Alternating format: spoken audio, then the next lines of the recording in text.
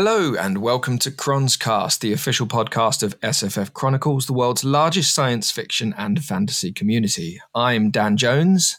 And I'm Pete Long. Today we are talking about one of the strangest classics in British fantasy, Mervyn Peake's Titus Groan, the first book in Peake's Gormenghast series.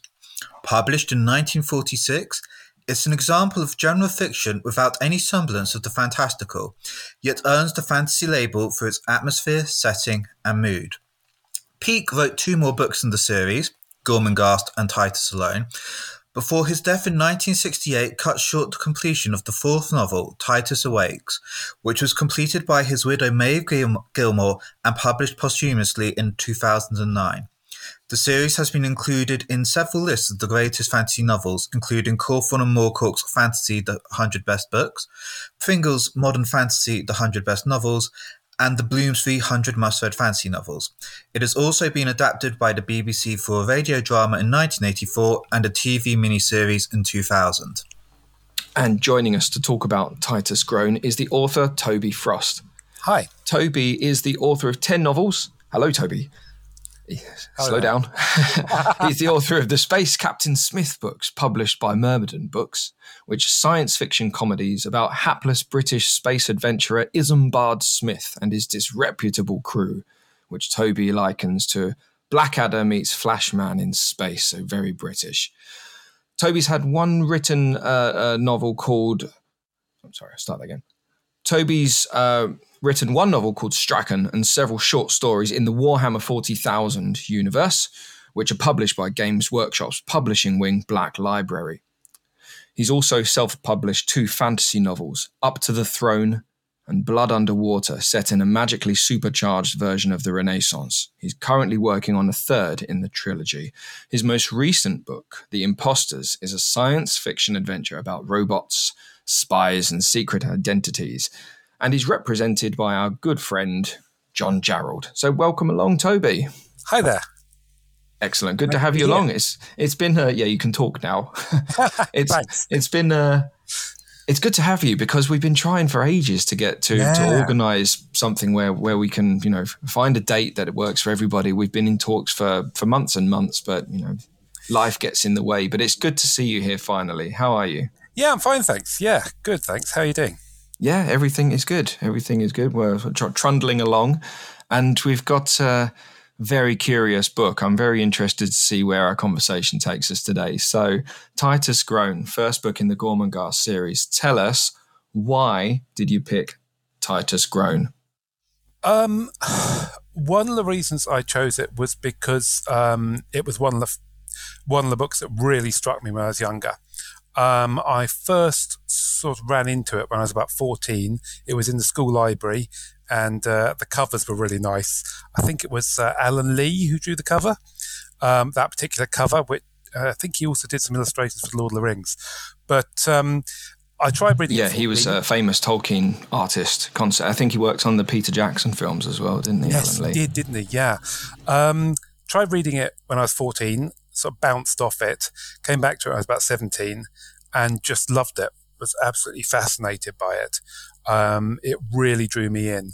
I also think it's a really interesting book because it's a classic of fantasy that has nothing to do with Tolkien. And I don't say that as any kind of insult to Tolkien, just that it was written before Lord of the Rings, and a lot of fantasy has sort of been a reaction to, or in some ways an imitation of or influenced by Tolkien. And the Gormenghast books kind of exist in this weird little bubble of their own, so I thought they were quite interesting to talk about. They've got this sort of status as a classic, but no one's quite ever given them that sort of huge adaptation, and it feels like they're kind of always waiting to be adapted or sort of interpreted or something like that. I thought they'd be... Well, yeah, we mentioned the BBC miniseries. Did you remember watching that? Yes, I do. Yeah. By and large, I think it's pretty good, actually. Yeah, it's not bad. I remember it's pretty old now, 23 years old. Yeah. But I remember it. The cast was decent. Yeah. And the production values are pretty good. Yeah. It seemed like a big deal when it came out. It did seem like a big deal, didn't it? You're right. But they condensed the whole of the first 2 novels into 4 episodes. Yeah. Yeah. And I think that's partly a reflection on the way that the books are written, which is with this hugely dense prolix style, which we will talk about. Yeah. I don't think it lends itself very well to a screen narrative adaptation. No. I think that's right. Because it's almost like opera. In an opera, it takes like 15 minutes to say, hello, how are you? And it's almost like that in Titus. Now you said it, I almost think if you were to adapt the Gormenghast novels today, you might almost think about going entirely computer generated, because so much of it is about the setting and how it looks, that being able to do that absolutely perfectly rather than have to scout for locations, I think would be a huge benefit. So maybe it's day for a big adaptation is coming closer. Yeah, I think the BBC one used models and was pretty good actually in terms of that. But obviously it had limitations at the time it was made. Interestingly, apparently there is an opera of Gormenghast. Oh, really? Yeah, apparently in 1998, someone called Ermin Schmidt, who apparently was from a prog band called Can, made this. Oh, Can? What? Is that the German band from the 70s with the Japanese singer? I know nothing about Can. Oh, they're really weird, but they're quite good. Right. Apparently he made what a bit like Gormenghast, I suppose. I can see I can understand the connection. Yeah, yeah. I mean, shall I explain? Try to explain what it's about.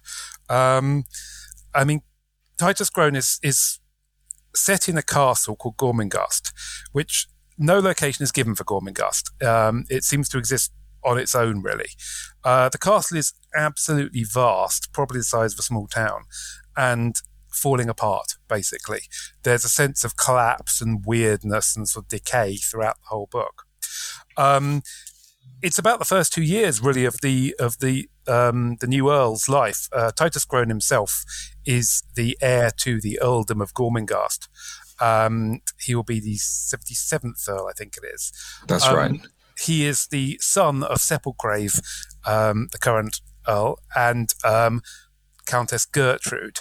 And it's basically, while he's a baby, he doesn't really do very much. The real hero is the wrong word, protagonist of Titus Groan is a character called Steerpike, who is a sort of ruthless character who rises from being a sort of scullion in this vast kitchen in the castle to up and up and up the social ranks, basically, by various sort of dangerous and ruthless plans, and eventually intends to take over the entire castle.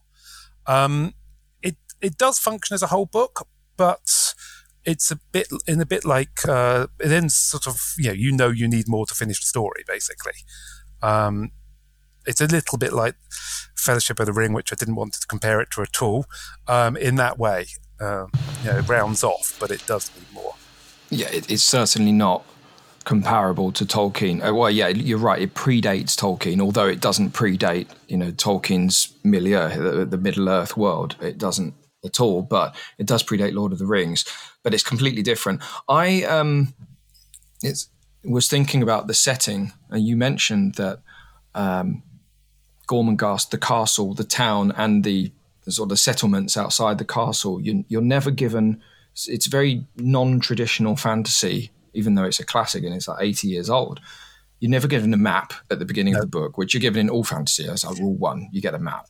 You don't get a map with Gormenghast, because so you're sort of suspended in this ether. You don't know where it is, and I think that's because Gormenghast isn't representative of any one particular place or time. So even though ostensibly it has the superficial trappings of the fantasy setting, so castle, basically castle, earl stroke king, sort of some sort of corruption of the land, which is the dilapidation of the castle, but it's not representative actually of medieval Europe, not necessarily. It's not the Roman Empire. It's not Western Europe, modern day. It's all of these things. It's just emblematic of a society in complete decay.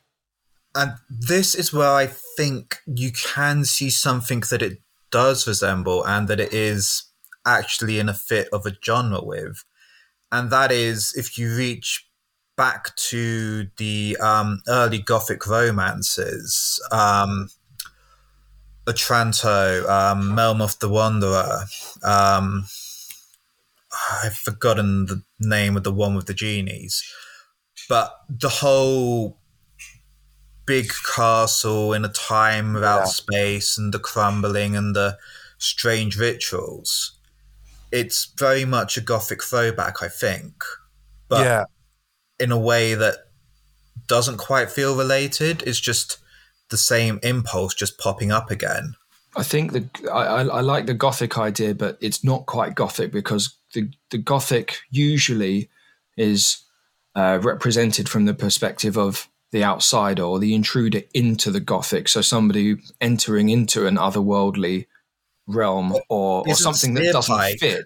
Isn't Steerpike an intruder into the castle society? He is an intruder. Yeah, he's coming from. Yeah, he is. He's a disruptor, certainly. Yeah, I mean, if he the book in the opening sort of couple of chapters, he kind of flees the kitchen and starts this sort of trek, literally climbing upwards, but also sort of upwards in their society. And if he had stayed there, then I suppose he would have just been a sort of automaton who would, like the other people in the kitchen, endlessly just cleans the kitchen and, makes food for the other members of the castle. So yeah, I suppose you've got him. In the sequel, Gormenghast, you've got Titus himself, who, is now a young man, and he becomes a sort of disruptive character because he doesn't want to do the things that he's required to do by ritual and duty. So yeah, that's an interesting one about Gothic novels. I agree with that. I was thinking about this earlier. The other thing that springs to mind is Dickens, possibly, but maybe names are very Dickensian. Yeah, you've got people like Dr. Prunesqualor, the castle doctor, Sourdust, and Sourdust, the Master of Ritual, and people like that, who have got these sort of bizarre names. One thing I find quite interesting about it is calling it Gothic makes it sound very heavy, very depressing, and I find there's a sort of lightness to it. But I don't know if other people would find that there's something about the writing and a very slightly sort of sly, slightly tongue-in-cheek quality to some of it. Yeah, it's not laugh out loud humor, but it's a dry, there's a dry wit to it. So some parts are funny. Yeah, a quote I found in Michael Moorcock's Wizardry and Wild Romance, and Moorcock was a big Peake fan, and I think if we were to talk about Gormenghast and later fantasy, that we would talk about Moorcock. But to just come onto this subject of lightness, he said, "Of all modern fantasists, Mervyn Peake was probably the most successful at combining the comic with the epic to produce a trilogy which can be read and reread for its insights into our own lives, showing our hopes and fears in a light which is often outrageously funny."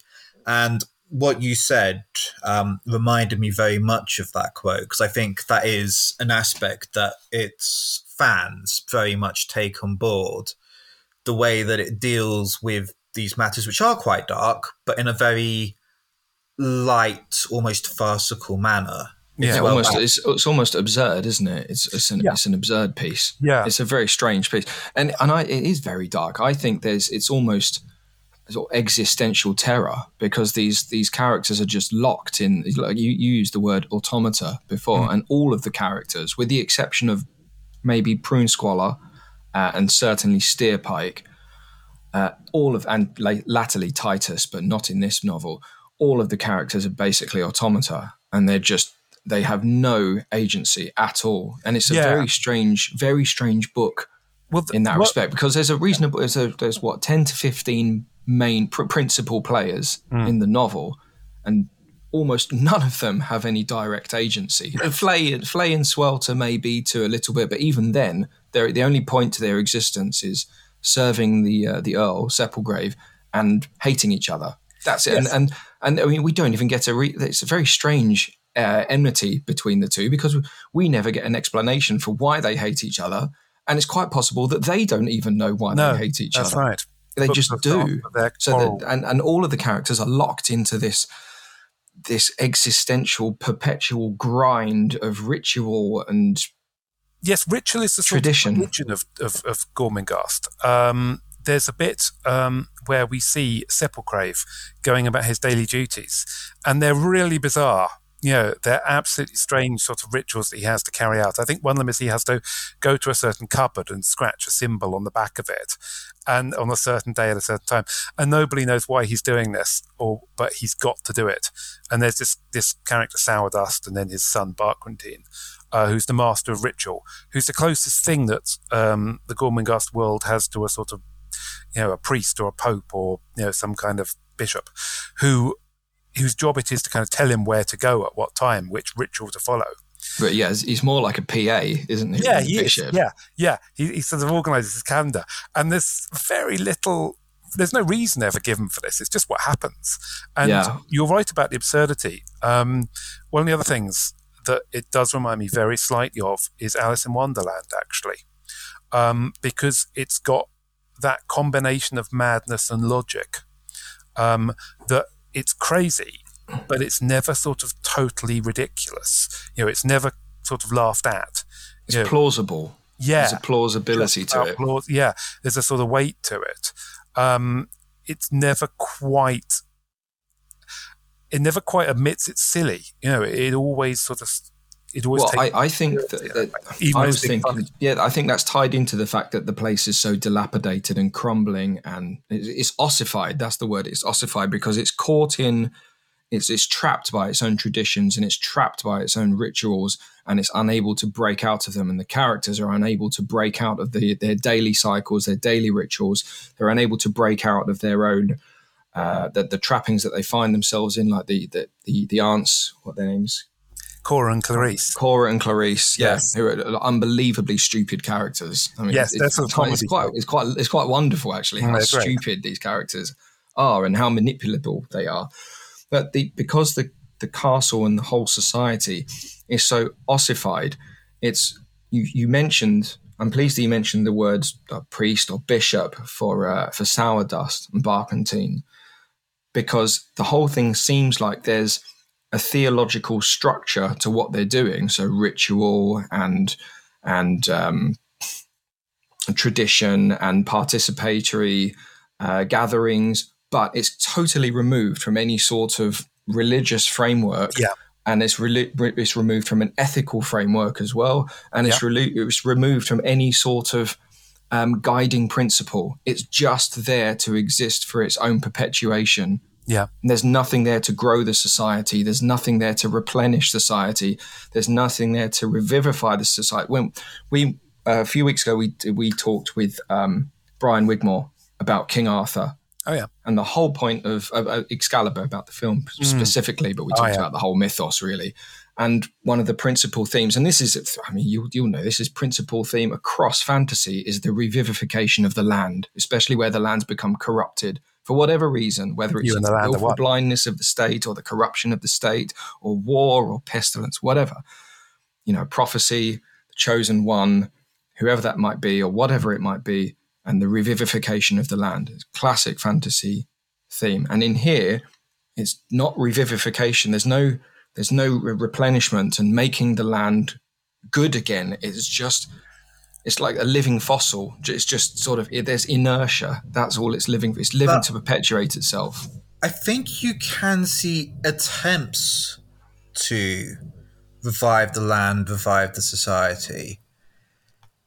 And it's interesting because the classic image of fantasy is an external force must be resisted and then the land will come back into balance. And here it's the internal force has gone completely out of balance, and it's the external force, the hero villain Steerpike, who is trying to revive things, albeit for his own selfish ends.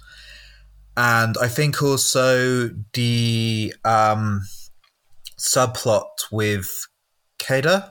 Yes. Yeah. And her fleeing the castle and having the child. Mm. Again, it points in the same direction, but it's very much coming from the opposite direction, and it's not talking about the triumph, it's talking about the attempt that, in this case, doesn't actually quite work, but does still change things. Yeah. I mean, I think this whole idea of the land in fantasy just doesn't really come into Gormenghast and Titus Groan, because there doesn't seem to be a land. There's no sort of which takes me to the point of the world building in this, which is quite different to the world building in a lot of modern post-Tolkien fantasy. That some of it just doesn't line up. There's this description of the kitchen, which is full of the sort of carcasses of animals and so on. We have no idea where these animals are raised.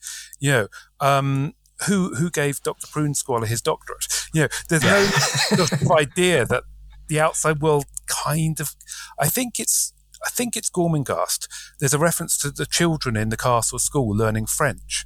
That's right. Yeah. You get an idea of the education because you have the schoolmasters in the second book, don't you? Yeah. And you wonder, well, where are they going to go to speak French? Is this in England? It sort of doesn't add up in a way.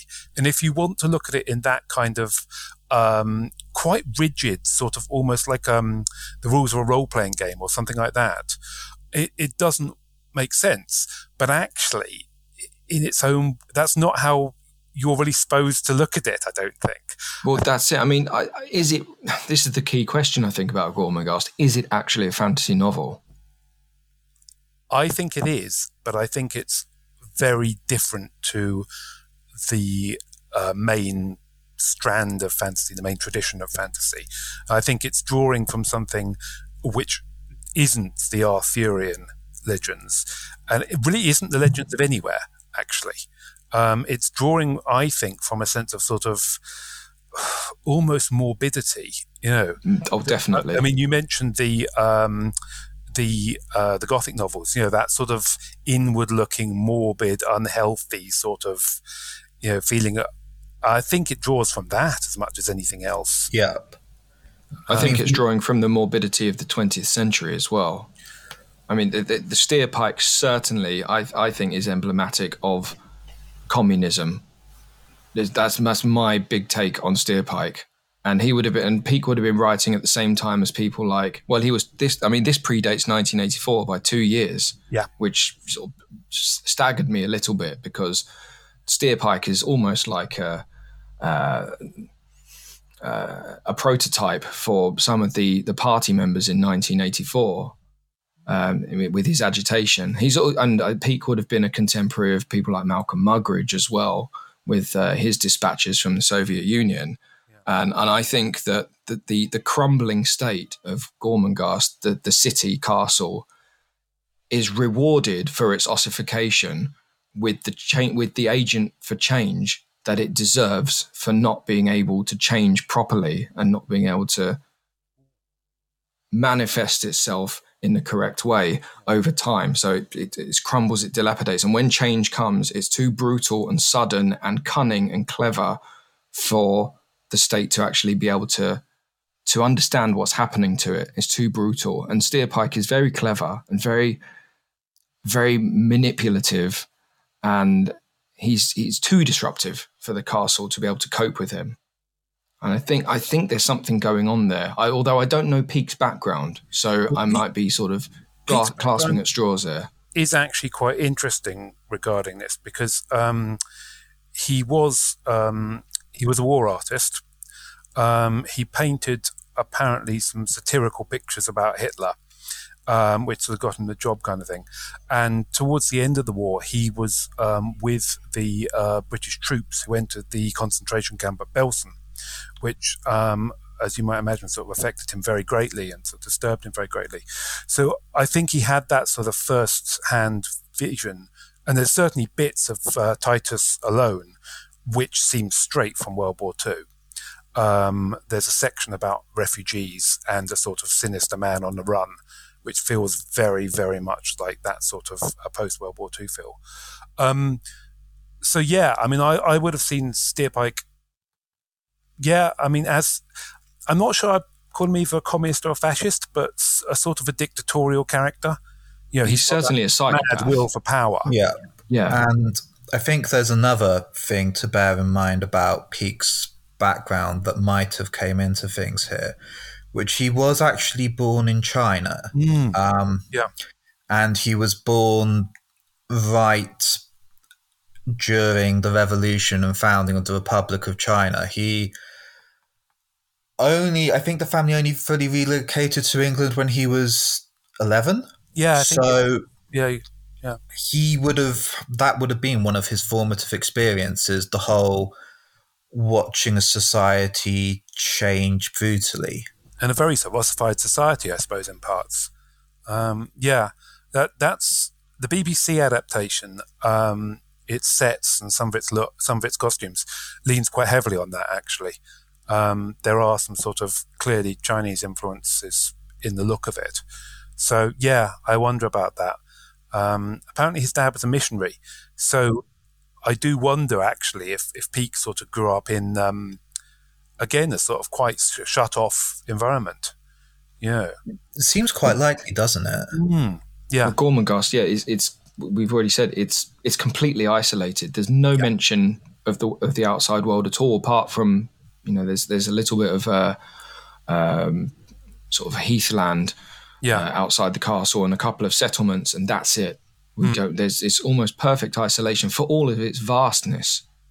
Yeah. And we don't get to see the majority of what happens inside the castle walls. Presumably there are residential districts inside the castle walls. There must be some sort of dilapidated industry going on inside the castle walls. We don't see any of that. But each of the characters are sort of consumed by their isolation. Sorry, Toby. No, I mean, I was going to say, I think we see that Dr. Prunescholar has a house. So presumably there are houses.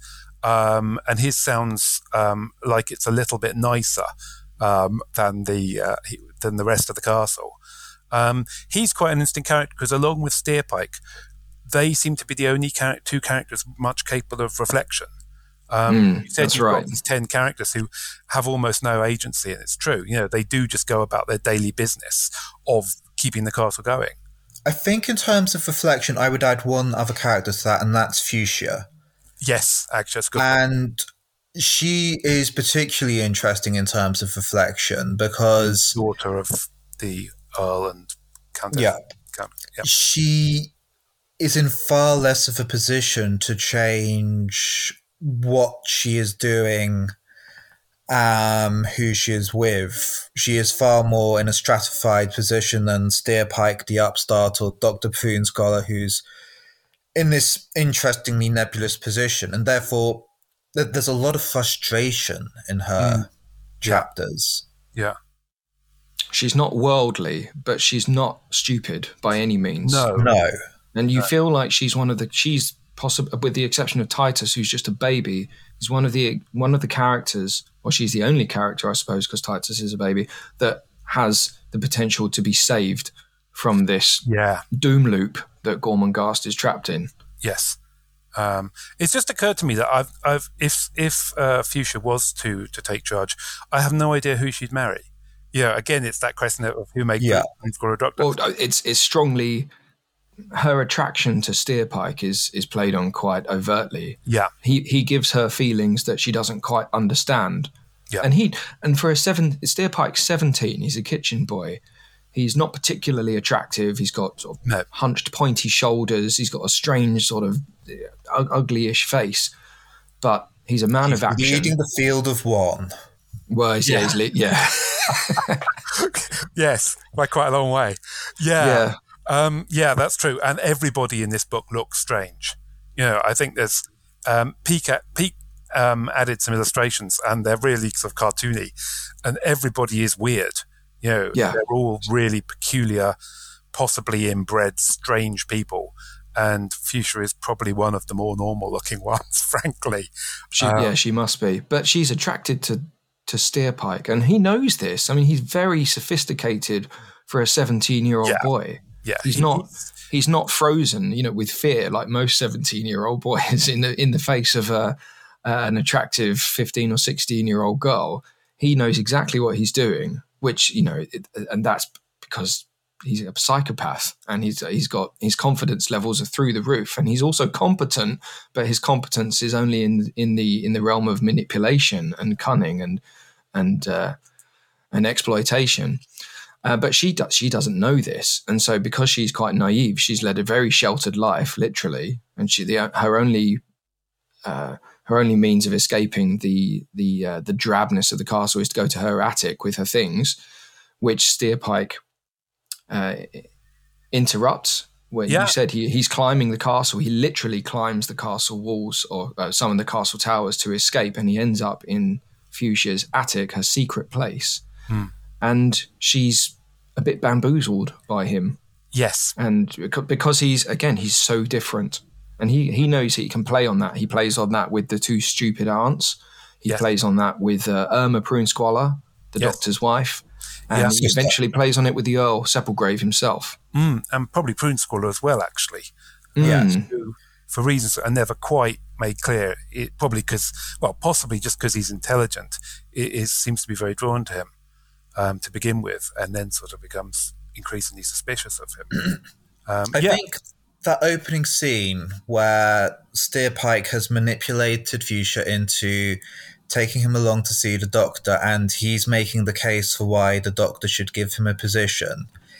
It's one of the scenes that stuck most from the book with me, and I think part of it is it's the way that you can see the doctor appreciating Steerpike on several levels. And the main level, though, is as a novelty. Here is someone who is alive, expressing themselves, intelligent, and there's nothing that indicates that the doctor actually needs an assistant, but he does need someone who's intelligent and alive, and that is how the doctor accepts Steerpike in, even if I think even at this stage he's possibly a little suspicious. Yeah, that's a good point. He represents some sort of intellectual stimulation for the doctor. And it's sort of implied that Prunesqualler stuck with his sister Irma, who is there's a great phrase. She is cruelly laden with the family features. He's stuck with his sort of a very irritating sister and the rest of the castle. I think he's one of the few as this character who is a grown-up, unlike Fuchsia, but is capable of reflection and thought. I think he probably is extremely bored, and he probably welcomes Steerpike. I think that's right. He's the sort of intellectual of the castle, I suppose. He's certainly taken to be the intellectual of the castle. He's sort of as eccentric and weird as the rest of them, with his wittering, fluty language and the way his habit of tittering every other word. Yes, he's half mad as well. I mean, he's sort of like a sort of rather camp mad scientist or something like that, with this sort of shock of hair and pointy nose and glasses. There's I read somewhere there's an argument that Prunesqualler is modelled on, I forget the actor's name, but a character from James Whale's Frankenstein, as a mad scientist character from that. Right. There's probably an argument to be had as to whether Prunesqualler is, given that he's this sort of arch perennial bachelor, whether he's actually sort of taken to be read as gay or not. I don't know. It's possible.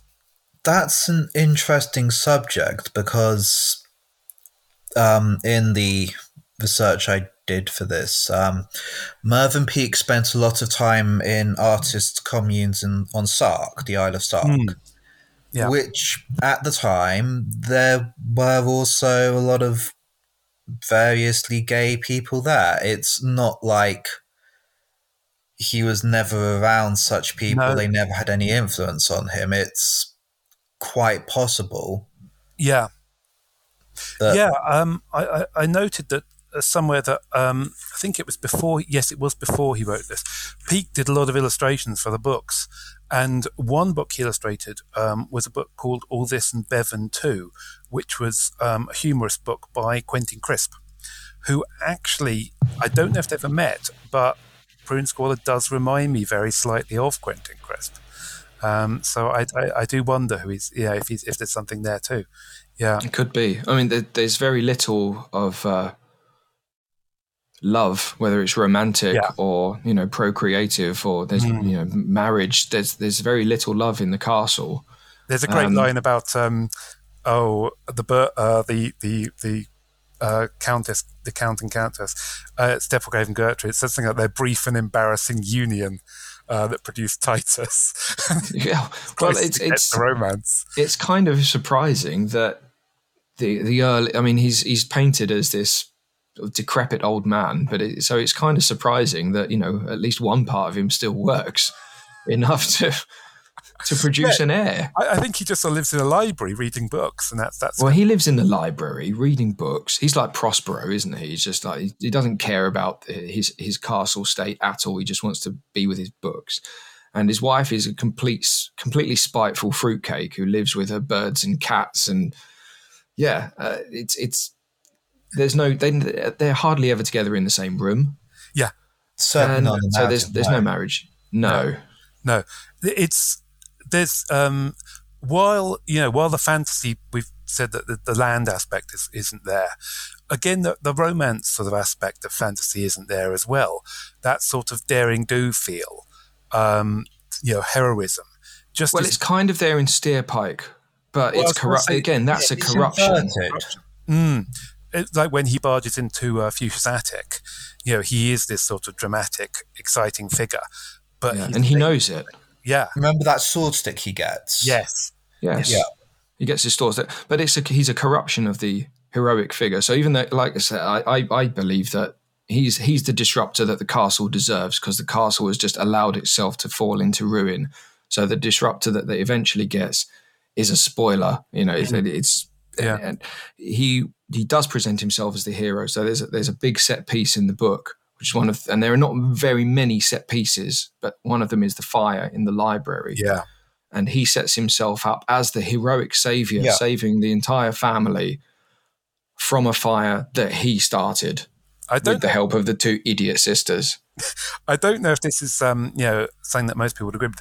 I think Peake's quite good at writing action, actually, in his own style. I think so. It's a very strange book, because I think the action and the dialogue is brilliant. Yeah. But there are just these mountains of descriptive text in between them. Sorry. Yeah. I mean, after I read it, I fair dripped bile about the book, to be honest. Well, that's kind of. I got some abusive voice notes off of Pete. Sorry. Why did you make me read this? Through 500 pages of this. And with a bit of space in my mind, I now look a lot more kindly on it. But I remember thinking at the time, almost this would work better as a short story collection, because it's so much about the atmosphere and the prose rather than the narrative, the plot, the chain of events. And what Dan was just saying, these are but I think that is the thing, because of all this long atmospheric passages, I think people do almost discount when the action happens. And it is great. I think for me, the best action passage comes right at the end when I have forgotten their names. Yes, hunting each other. Fight scene. Yeah, that's great. It's very drawn out, but it is gripping. Yeah, it's really good. That's really good. There's a knife fight as well between Cater's two lovers. Yes. Outside. Yeah, I mean, it's quite violent in places. Yeah, it is. It's quite. There's a sort of viciousness under it all that we see again in Gormenghast later on. That there is a sort of violence to the book as well. And when he does do that, he's really good. I think a lot of it is Peake just writing whatever he wants, almost. Yes. And not having any rules to follow, even the rules of a sort of epic saga or something like that, which is both a strength and a weakness. There are bits that I think, frankly, are far too long. I think the Cada subplot goes on and on. There are bits that I know other people find really irritating. And he does do strange linguistic things. At one point, he lapses into present tense for about 50 pages. There's a banquet scene where all the main characters are sitting around a table. And Peake does this very modern stream of consciousness effect, where each character gets basically a page-long sentence of what they're thinking. And then he jumps to the next character. I think it's called the Reveries. And it's quite sort of experimental and strange, I think part of it is just because he's just doing whatever he likes. It's just a kind of a weird flight of fancy, strange flight of fancy. Sorry, not fancy. Yeah. As much as it is a fancy novel. Yeah. Yeah. It's got. I do like that scene of the Reveries, because I think that's probably Peake at his most playful, I would say, and he's quite playful throughout the book. But that's genuinely funny. Yeah, that's very funny. The Reveries, when you start to get inside the characters' heads. I think there's something. Not that there's much going on in a lot of their heads. Like Nanny Slag is just perpetually worried and terrified of everything, and Cora and Clarice are just these hideous pustules of envy and entitledness and spitefulness. If I remember rightly, don't they have the exact same text? They do have the exact same. See above or something like that. One for the other one's thoughts. Yeah. I mean, I think the characters are really strong. Obviously, they're grotesque. Yeah. But I think also it is a book about character. That they're not. How can I put this? They're not really archetypes. I was going to say that one of the things it reminds me of as well is a sort of not a medieval style fantasy, but a kind of country house full of sort of decayed and strange aristocracy, seen without any sort of affection. A sort of Downton Abbey where everyone is mad. And quite spot on. Yeah, I think that's. I don't quite know what if there's a tradition. Like Lovecraft writes Woodhouse, that sort of thing. Lovecraft writes Woodhouse. Now I like that. I'm sure there's a crossover somewhere, but Lovecraft writes Woodhouse. Yeah, I think better written, but it's got that strange gloom.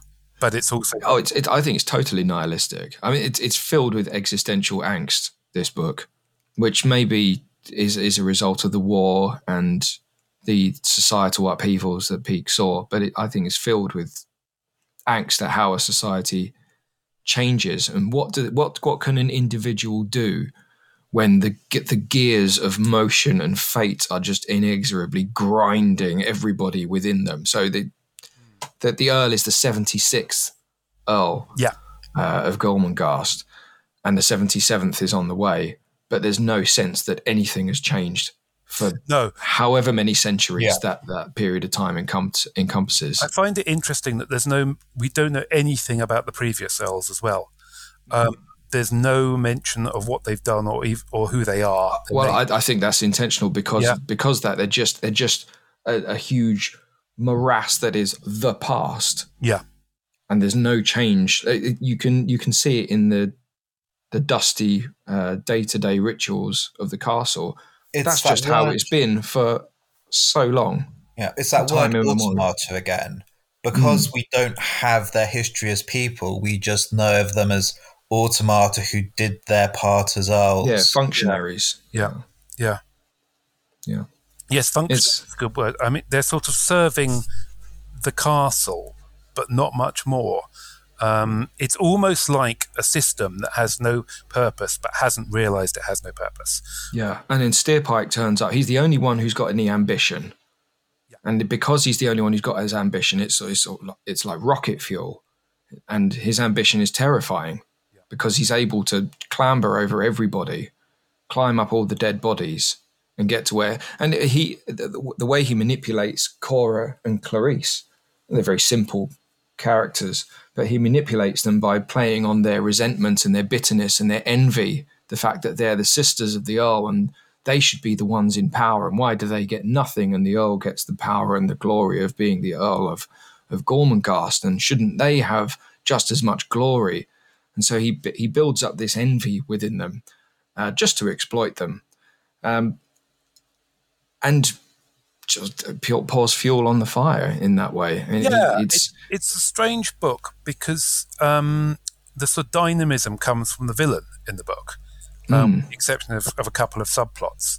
The most active character is the villain, but there's not much sense of you actually wanting, that day-to-day Gormenghast is particularly lovely. It's not vile. I mean, it's sort of functional, but it's drab and sort of rapid and a bit rubbish. Well, one of the things that I think it was the judge. No, maybe not actually. Maybe I'm taking her name in vain. Sorry, Your Honour.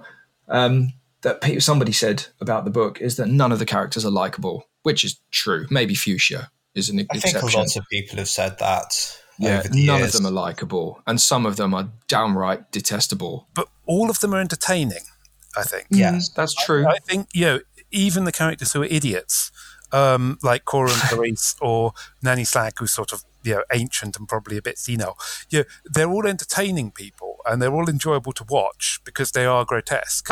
And sometimes it is a bit of a Mad Hatter's Tea Party in that, what crazy thing is going to happen now? And because you've got Steerpike sort of pushing all the characters, in some ways, he's a bit like, there's an Agatha Christie novel where a man doesn't commit murders but encourages other people to commit murders. And in some ways he sort of, gives them the option to kind of go a little bit further and, take into their own sort of, their own grievances into their own hands. And I think at that point they are entertaining. There are bits where he's talking to Cora and Clarice, and they're talking about how they want many, many servants. And it is entertaining, and they're awful people, and they're idiots, and they're sort of spiteful and nasty.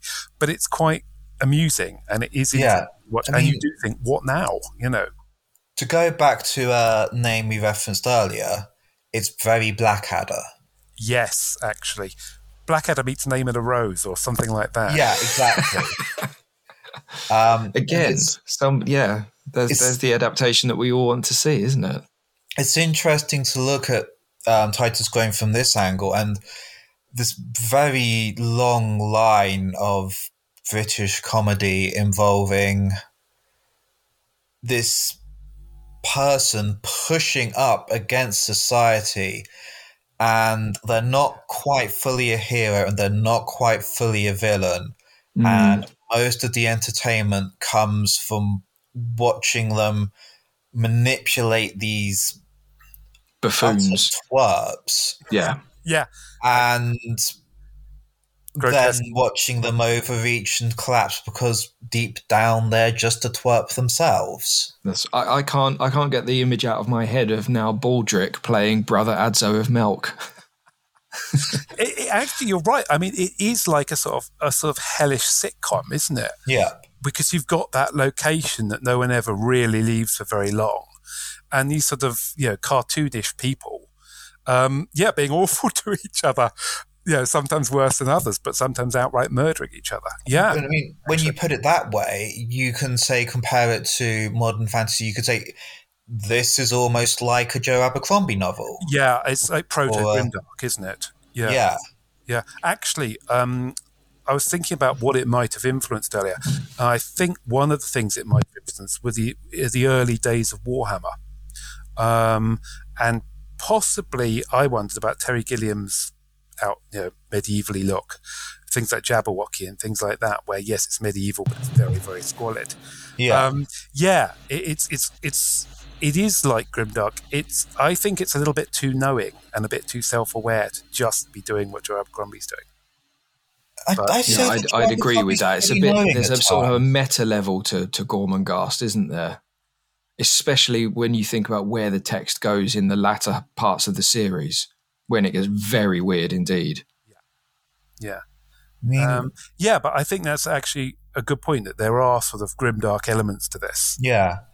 So because I am a massive nerd, I do have... That's why you're here. I was going to say, fairly extensive list of who's influenced who on my computer. It's not as modern yet as I'd like, but I mean, I can tell you the three authors from pre-2000s who've listed Mervyn Peake as a major influence. Oh, yeah. And that's the Australian author Shane McMullen. Very, very well known, obviously. There's China Mayville. Yeah, that would make a lot of sense. Yeah, that one that makes sense. Fit. Yeah. And there's the man I mentioned earlier, Michael Moorcock. Yeah, he wrote a book called Gloriana, which is dedicated to Peake. I didn't really get on with it, but I could really see the sort of, the influence. It's very much Gormenghast meets Queen Elizabeth the First. Yeah, and once you look at the Moorcock's books, you can see so much of this appreciation of the grotesque, the hammering at stratified systems that feel very British, the puckish, bleak humour. And then you can see it flow on from the things Moorcock's influenced, like Warhammer, like Abercrombie. Yeah. And it's, I mean, to return to the question of, is this fantasy? It so very much fits in with a lot of fantasy. Yeah. Yeah, I think that's right. There's not a school of Mervyn Peake. I mean, you could trace a straight line from, say, Tad Williams or David Eddings to J.R.R. Tolkien. And I don't think there's anyone you can quite do that with as obviously as with Peake. But yeah, I agree with you. It does drop. Yeah, there are fragments everywhere, aren't there? Yeah. Gaiman's another big fan of Peake as well. Yes. He's been trying to adapt it, I think, actually. Has he really? Yeah, I think would be interesting. What, for film or? I think for TV. For TV, that would be. He would be the right. Would be interesting. Yeah, and again, he's got that sort of quote gothic sort of feel, but more to him, with a wit and yeah. No, I think he would. With his work on stuff like Sandman, which we spoke about a few weeks ago with Tade Thompson. Gaiman is so well attuned to those sort of underlying structures of story. So, even though Gormenghast exists as a sort of castle in a sea of nothingness, it was representative of these sort of underlying structures about how individuals and how societies can become, how they can fall into decay and how they're forced to change. If you want to talk about castles in a sea of nothingness, then Dream's castle in Sandman. Yeah. No, I think you can. While there aren't sort of a school of books that are about decrepit families in enormous castles, you can see an awful lot of Peake's influence in other books. I suppose it's what you might call a cult book. In that it's got that sort of intense, quirky quality that is very appealing to some. It's certainly an acquired taste, isn't it? Oh yeah, definitely. Yeah, it's like if you read a book for likable characters and easy prose, then you won't make it past page 5 of Titus. I'm not sure about this likable characters thing. I mean, I've been reading a set of spy novels by a guy called Mick Herron. House.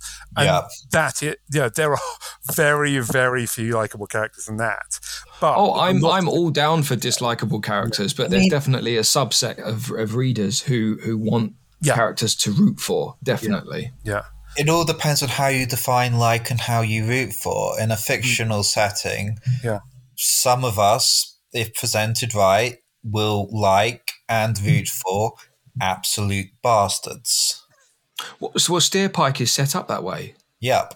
He's set up as somebody you want to root for because he's escaped from this horrific kitchen run by Abiathar Swelter, which is, murderous and disgusting, and he manages to escape.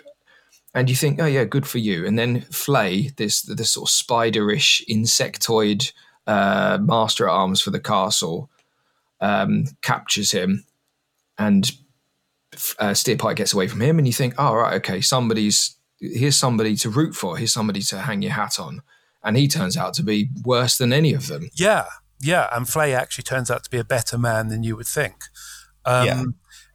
Actually, one book which I have absolutely no evidence is influenced by Gormenghast, but which reminds me in parts quite strongly of it, is Dune by Frank Herbert. Because Dune has got, at least the first book, has got House Atreides, which is this noble house with its strange advisors. And partly it's the outfits and the designs that you see in films and adaptations. But there's a sort of grotesque quality to those, I think, to people like Thufir Hawat and Gurney Halleck and those sort of characters. They're not as grotesque, but they're pretty bizarre people.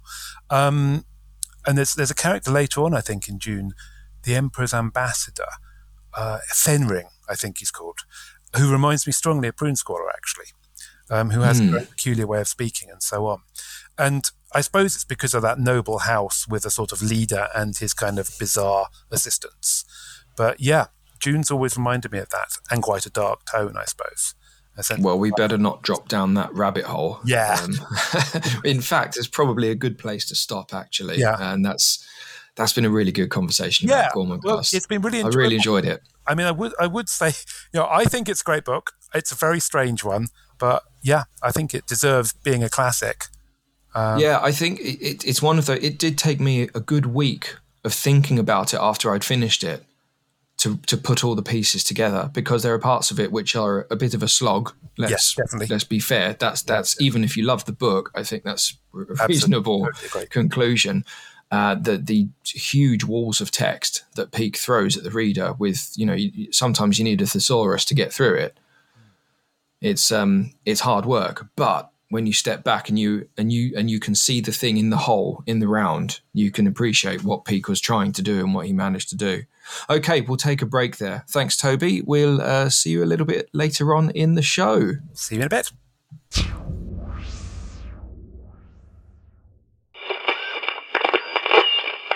F. Milcott. Yes? I don't think I can do it anymore. Do what? Go on. Say it, bungalow. The listeners need to hear this. Well, okay, I can't go on being a member of the Martian Space Force anymore. And why is that? Well, we never do anything except make pointless reports from Earth, try and fail, kill Jupiterians. I freaking hate the Jupiterians. It just seems so pointless. Plus, Marge is just... well, it's freaking dumb. Wash your montagular flamp out with soap. You went too far with that one. And anyways, your I can't do it anymore disenfranchisement statement with all things Martian is the very reason I brought you Gormenghast Castle. Why? I mean, this place, it's giving me the creeps. Did you see the state of the humans in this place? With their crazy names? I mean, who in their right mind would call their kid Swelter? Or Flay? I mean, it sounds like what you do to tenderize an old thingum snake, man. Plus, they smell. They're ugly. Prone to violence. Irrational. And, they smell. You said smell already. And who said anything about these people being humans? Quick, will you? I am going to give you the inspiration and motivation you need to overcome your crisis of conscience and carry on being a lieutenant in the Martian Space Force. And by that, I mean, look around you. This place has been the hereditary home of the Groan family for centuries. And not a single room has been altered in that time. So all is not as it seems, if you follow. No, I have no idea. Not a freaking clue. I'm talking about the fact that not a single thing has been updated for centuries. These people are obviously in the Martian Space Force. And look how they are living. This could be due in just a few short centuries. Well, how is that supposed to help? I mean, this place is a freaking dump, man. I mean, I'd rather hack off my left ventricle than become like one of them. Right, okay then. I'm going to try a different tactic. Psychology obviously isn't working. I'm not sure why. It might be because you're too stupid. Anyways, I'm going to try a different motivational tactic. Do you know what this is? Yeah, it's a class 1 heat ray. And what happens when someone is hit with a heat ray? They experience searing pain for a brief moment and then die. Well, if you ever threaten to stop being a lieutenant in the Martian Space Force and then I'm going to hit you with the heat ray.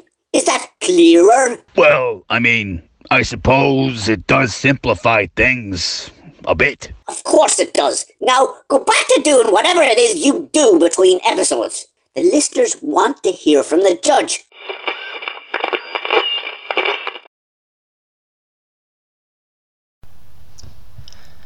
Hello, welcome again to the Judge's Corner with me, Damaris Brown.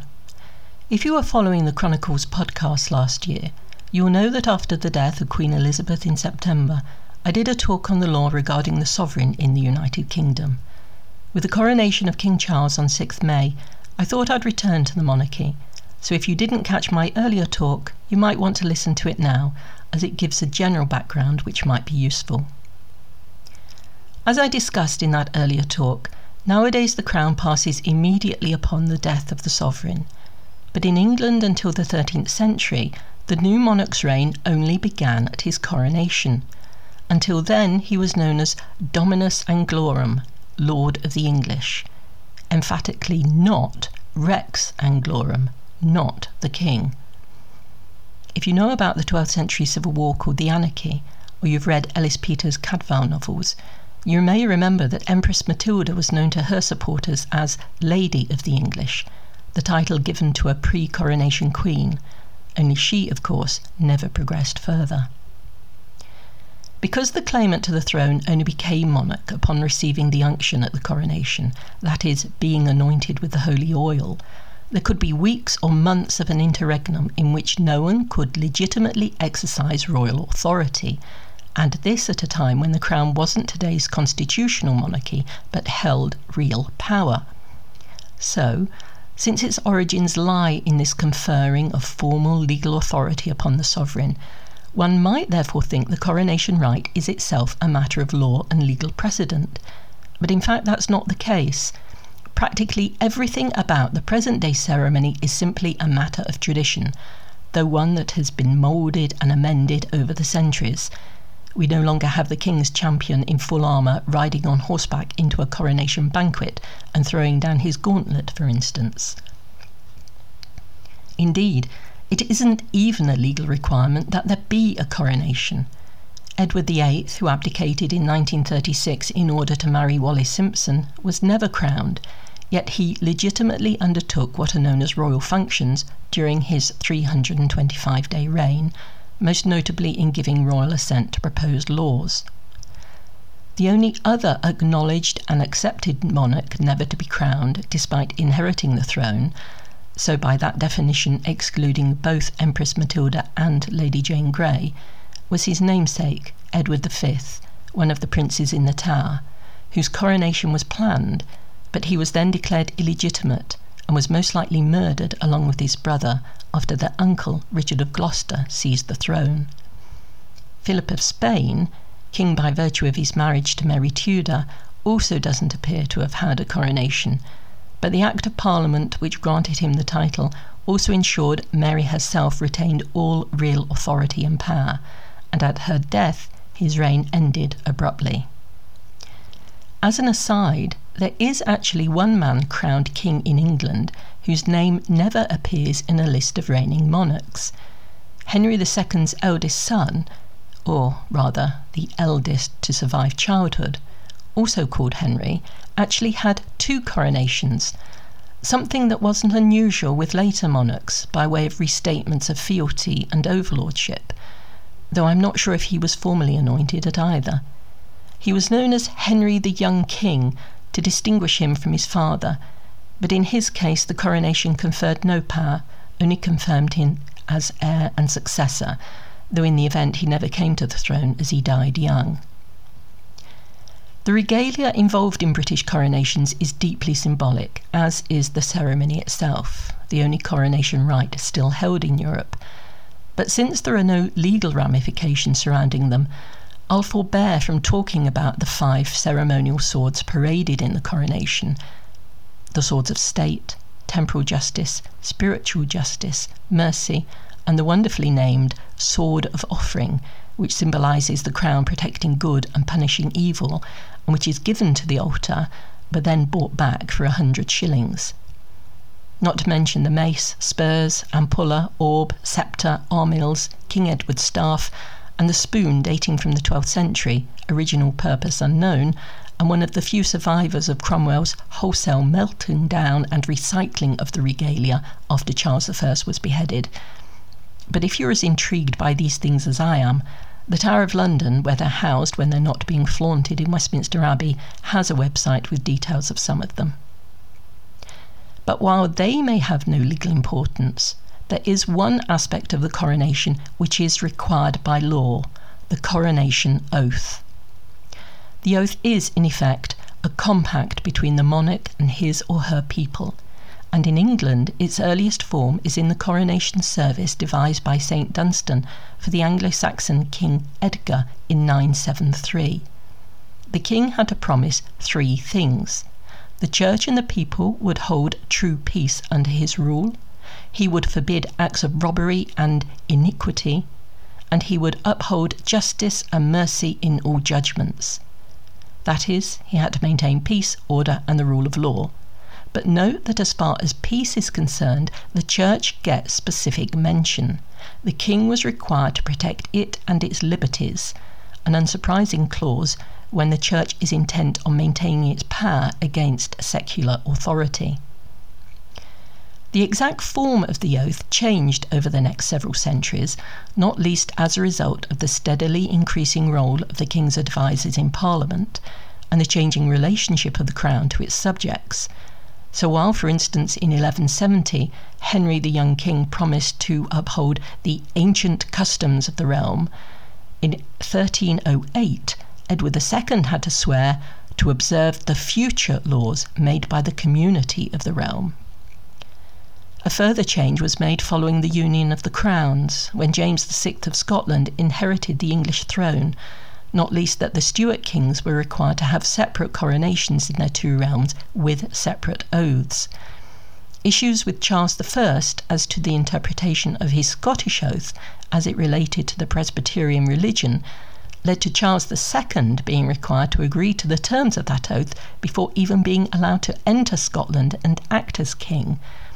That done, he was crowned there in 1651, some 9 years before his restoration in England, the last coronation to take place on Scottish soil, though not the last upon or above Scottish rock, thanks to the stone of Scone in the coronation chair at Westminster Abbey. The issue of religion was the cause of the most important change to the Coronation Oath, when the Catholic James VII and II was effectively deposed, and his daughter Mary and her husband William of Orange, staunch Protestants, were given the thrones of the 2 kingdoms. But before they were crowned, the English Parliament brought in the Coronation Oath Act of 1688, the preamble of which seems to my eyes somewhat disingenuous. Whereas, by the law and ancient usage of this realm, the kings and queens thereof have taken a solemn oath upon the evangelists at their respective coronations to maintain the statutes, laws, and customs of the said realm, and all the people and inhabitants thereof in their spiritual and civil rights and properties. But forasmuch as the oath itself on such occasion administered hath heretofore been framed in doubtful words and expressions with relation to ancient laws and constitutions at this time unknown. Notwithstanding that effective concern over doubtful words and expressions, the real intent behind the statute was to ensure there would be no repetition of the problems experienced with the Stuart kings. The monarch's power was to be curtailed and subject to parliamentary will, and there would be no further attempt to turn the country Catholic. Accordingly, they were to have questions put to them by the leading cleric at the coronation, preferably the Archbishop of Canterbury, and were to answer as laid down in the Act. The Archbishop or Bishop shall say, "Will you solemnly promise and swear to govern the people of this kingdom of England and the dominions thereto belonging, according to the statutes in Parliament agreed on, and the laws and customs of the same?" The King and Queen shall say, "I solemnly promise so to do." Archbishop or Bishop, Will you to your power cause law and justice in mercy to be executed in all your judgments? King and Queen, I will. Archbishop or Bishop, will you to the utmost of your power maintain the laws of God, the true profession of the gospel, and the Protestant Reformed religion established by law? And will you preserve unto the bishops and clergy of this realm, and to the churches committed to their charge, all such rights and privileges as by law do or shall appertain unto them, or any of them? King and Queen, all this I promise to do. After this, the King and Queen, laying his and her hand upon the Holy Gospel, shall say, These things which I have herebefore promised, I will perform and keep, so help me God. The preamble to the Act also made it clear that Parliament intended not merely to circumscribe the powers of William and Mary themselves, but to ensure all future monarchs were bound, stating that one uniform oath may be in all times to come taken by the kings and queens of this realm, and to them respectively administered at the times of their and every of their coronation. And it remains in force to this day. In strict terms, any deviation from the original wording invalidates the oath, which, since it's a legal requirement at the coronation, must in turn cast doubt on the legitimacy of the monarch. In practice, however, the actual wording has changed considerably over the last 300 years, not least because of the change in the constituent parts of the monarch's realms. After 1707, it was no longer the Kingdom of England, for instance, but of Great Britain, and then later the United Kingdom. The gaining of Commonwealth realms such as Canada and Australia has led to their inclusion. The loss of countries such as India gaining independence has led to their removal, all these being arguably implicitly allowed under other statutes. Any more wide-reaching alterations, though, can only happen by a further Act of Parliament. The monarch can't tinker with the oath on his own.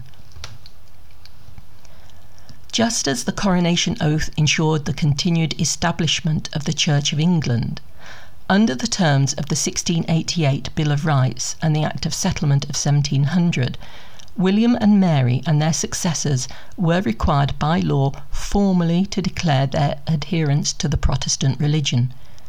As amended by the 1910 Accession Declaration Act, that declaration, which is to be made, subscribed and audibly repeated by the sovereign, remains a legal requirement at the coronation unless the declaration has already been made at an earlier state opening of Parliament, with the monarch saying, I do solemnly and sincerely in the presence of God profess, testify and declare that I am a faithful Protestant, and that I will, according to the true intent of the enactments which secure the Protestant succession to the throne of my realm, uphold and maintain the said enactments to the best of my powers according to law.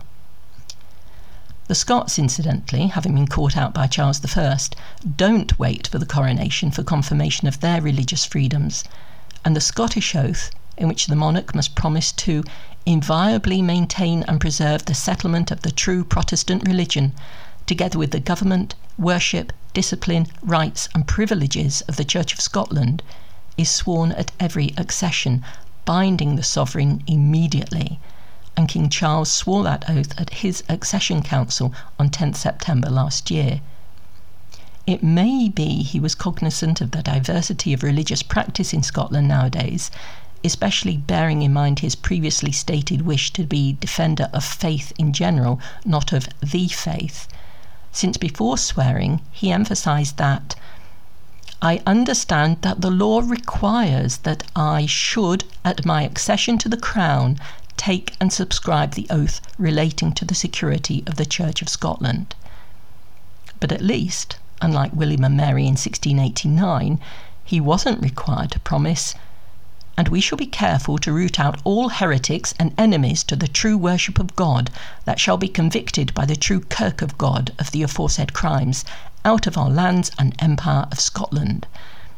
Something which apparently gave them pause, since before accepting the terms of the oath, they checked they weren't themselves considered heretics by the Kirk, not being Presbyterian. Just as these oaths have changed in the past, they, and the coronation rite itself, will continue to change and evolve in the future to take account of religious and cultural developments and the will of the people as expressed through Parliament. For the moment, though, we have a ceremony that is a mix of modernity and ancient ritual, pageantry and faith, the law and tradition, symbolism, homage and fealty, sumptuous costumes and glittering jewels. Let's make the most of it.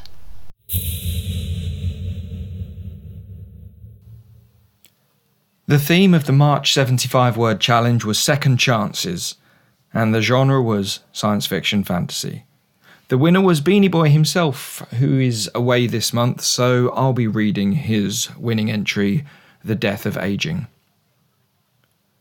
The Death of Aging by Christopher Bean. When was he? Immortality, like immolation, consumes you. Science doesn't understand that aging eventually kills itself, kills us. The poisoned chalice of immortality taught much. He learned even the toughest, cliff-bound olive trees die. Worse, though, aging continues for immortals. He owns no mirrors, no hairbrush, no camera.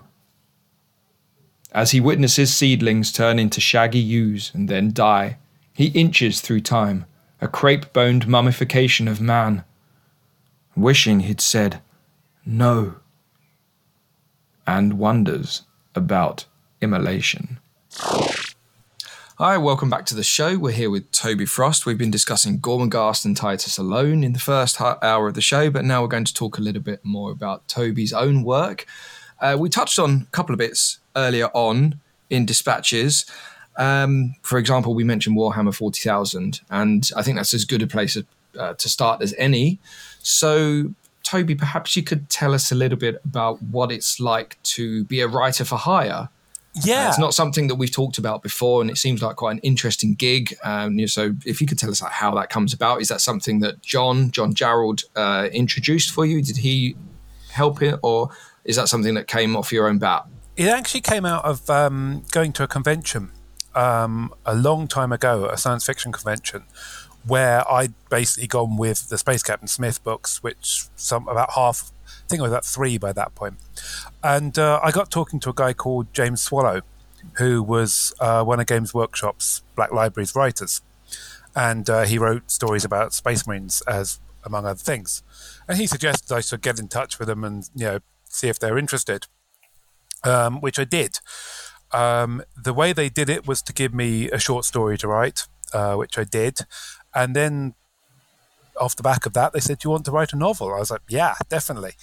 I think it's as easy as that. Yeah, it was that. It was pretty much that. There was a choice, I think, if I remember rightly, of writing about entirely new characters, or writing about a character who was already established in the game world, but had never had any fiction written about him, never had any books written. This character's Colonel Straken. And I went with Straken because I thought, well, he's already established, there's something he's already there. You're not kind of starting from scratch, but you've got a lot of room to go. It was very interesting to do. I think the first and perhaps hardest lesson you learn when you're writing in someone else's setting is you're not going to be the guy who changes the setting drastically. If all Space Marines are brave, you are not going to be the guy who writes the book about the cowardly Space Marine. You are there to produce something that's good, and that is important. You're not doing rubbish, but you're also there to produce something which is in keeping with what's gone before. So it's a bit like there's 5 apples on the shelf, and you're kind of producing the 6th apple, or something like that. That's probably a really bad analogy, but yeah, you are not because that's how apples are made. That's right. Yeah, by writers writing about apples. I know for a writer that was a rubbish analogy. But you're not going to be the one who breaks the system, and what that means is that you are working within the parameters of their world, and you can bring something new to it, which is your own slant on it. but you're not going to be able to reinvent it, and that's absolutely fine. Is there a how much?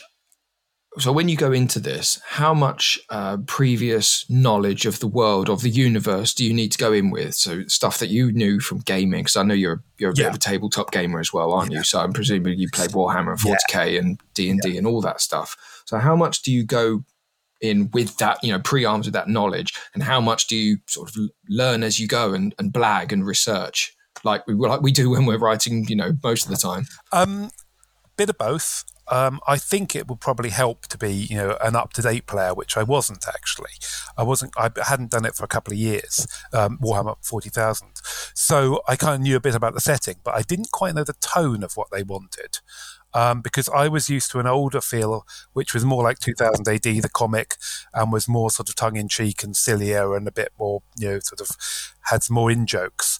And they didn't really want that. They wanted a more serious kind of science fiction action novel, which was fine, but had to get used to. I think the tone is actually quite an important thing to get what they want, not just in terms of events, but the feel that the book's got to have. And I remember a conversation with one of their editors where he sort of said, well, how do you think the average person in the 40k world is? And I sort of said, well, are they a bit like a sort of peasant in Stalinist Russia? And he went, that's not bad. Go with that. There's that kind of feeling. It's a matter of kind of getting accustomed to that tone, sort of setting what you can get away with and what you can't. So there's a moment in Straken where there's a guy piloting a sort of what do you call him, sort of scout walker type machine, a sort of bipod robot, and he's smoking a cigarette, and he chucks the butt out the window, and the machine goes and stamps its foot and crushes the butt out. And when it came around to editing, I said that's sort of on the verge of too silly, but it's cool, so we're going to keep it in. And it's that kind of thing. There is a sort of rule of cool that applies here. Is it sufficiently awesome? Because when you look at the Warhammer world, again, it's a bit like what we were saying about Gormenghast. There are just logic gaps. I remember saying sort of, what do the guns sound like then? And there was a sort of moment of quiet where we had to look it up because they're things like bolt pistols, aren't they? That's which implies a sort of massive lumps of metal being fired from an oversized pistol. So what is that? Is it like a cannon? Yeah. Well, it's very much rule of cool, and once you start looking at the internal logic, I remember saying, because I was writing about their sort of the Imperial Guard, the sort of rank and file infantry conscripts. I remember saying, well, what do they get paid? And there was a sort of pause, and we all had to think about this and say, what do they get paid in? And it's like, well, if they get paid, are they slaves? And it's like, well, no, not really. And of course, that doesn't come up when you're moving small people around on a tabletop and you're simulating, 20 minutes of gunfire. It's quite fun, but also a bit of a challenge to kind of flesh out the whole setting. I think with a lot of, science fiction and fantasy settings, if you start looking into the background logic hard enough, you start finding, mistakes or gaps. Yeah, well, I think that's probably the case in all fiction, Absolutely. Isn't it? If you dig, it's at the end of the day still just supposed to be a representation. Yeah. And as long as the verisimilitude is adequate, then the rest can hang off that. Trick is making sure the audience is enjoying themselves enough that they don't want to ask those questions to begin with. Yeah, absolutely. That's exactly right. And in a book, what you're doing is you're putting excitement in front of the reader. You're throwing exciting things. And so, one thing I did find was I'm not going to be able to stop and write a philosophical novel. They may be wearing robes, but this is not Name and a Rose. They are going to have a gunfight at some point. Yeah. And that's fine as well. You just you have to reconcile yourself to that. And I don't think that means that you're going to write a second-rate or a bad book at all. And I think there are people who would regard every bit of tie-in fiction, every bit of fiction for hire as bad. And I don't think that's fair. I think what you're going to get is you're going to get entertaining fiction, and you're going to get entertaining fiction which entertains in a certain way because that's what you expect from the story. You're not going to read a Warhammer book and find a really good romance novel in there, but you might well find a really good action novel in there, and that's fine. I guess the reader of of a Warhammer I'm not 40k sure. You look novel. thoughtful there. May be a really good romance. Well, yeah, mate, Pete's racking his brains in the background there. But so while he's racking his brains, I'll come in with the average reader, I suppose, for a 40k novel, and I've not read any. I suppose approaches the work with a certain amount of good faith because it's got the seal on it. It's an official product, so there's going to be they'll enter into the bargain with a good spirit. So you've got to do the same thing, with your professional hat on as a professional writer. You've got to enter into that engagement in the right spirit. Yeah, I think as a writer, it was actually really useful in terms of a lesson in professionalism, actually, because you're submitting stuff that is of a certain type. You're submitting it within a fixed setting. You're doing it to deadlines, and you're dealing with people who ultimately own this stuff more than you do. Yeah, absolutely. And I suppose that goes for the fan base as well, doesn't it? Yeah. And that's great. It for actually being a writer, these are really useful skills to develop. And it's sometimes writing is not just like this sort of seance-y sort of just sitting there and waiting for inspiration to descend on you. Sometimes it is about writing, to deadlines or writing things that you're not, entirely sure about and have to research and things like that. So yeah, it was really good as an experience of just sort of pragmatism. This idea of the reader engaging, because it's a professional outfit, and so as the writer, you've got to be a professional in the way that you approach the work. The publishers are a highly professional outfit, and they've got to produce something that they know is going to fly for their audience. I'm wondering, because there's this sort of setup, and this is a niche product. Let's be fair. I used to play 40k and I loved it, but it is a niche market. Absolutely. And I wonder how much that sort of fan service, because it is fan service, is extrapolated into the wider genre market, where you have things like, let's go there, latter-day Star Wars movies, which some people love them. Bean, he will sing from the hills about all of the latter-day Star Wars films. Yep. Other people will not. Yep. I'm sort of in the middle. I don't really mind either way because I'm not a super fan. But there's this element of fan service that creeps into these conversations. Yeah. And how much do you deliver for the fans, and how much do you bring something new into the equation? Now, this is kind of different. It's not Star Wars. It's not mass market appeal. It's niche. So you can say we can stick with fan service, but then in order to maintain its freshness and maintain its relevance to its audience, does it have to change things, or do you think no, you just stick to the script? Or as a writer, is that just completely out of scope for you? You just do what you're told. You can bring something to it, and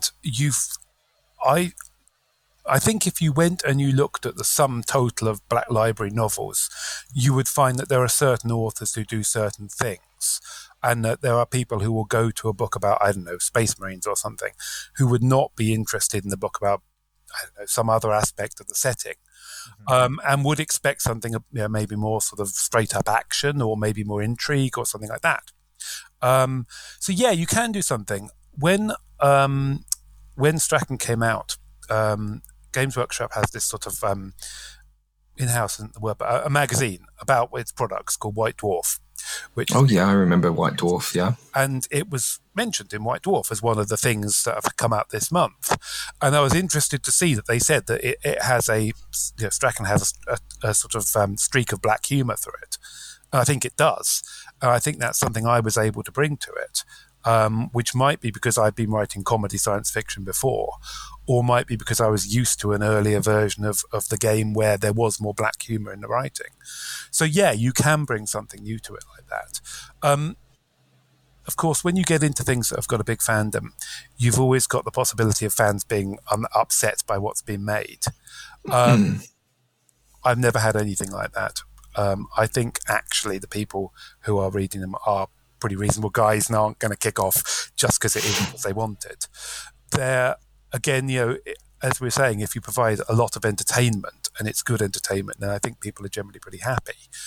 Star Wars is an interesting one, I think, because the people who are in charge of it are obviously rather shrewd about what they make. I was watching one of their more recent programs, Andor, a couple of months ago, and I was thinking, a small child will get almost nothing out of this. It's slow and it's complex and it's multi-layer. Well, it's a spy thriller, essentially, isn't it? It's an espionage thriller. Yeah, it's brilliant, by the way. Yeah, I really liked it, but I thought it's fabulous. This is closer to a John le Carré story or a French Resistance story or something like that than it is to a sort of straight up. Kind of cartoony adventure story. And they're obviously wise enough to know that, different audiences will want different things. It's interesting, I think, also, that both Warhammer and Star Wars have got a retro audience as well.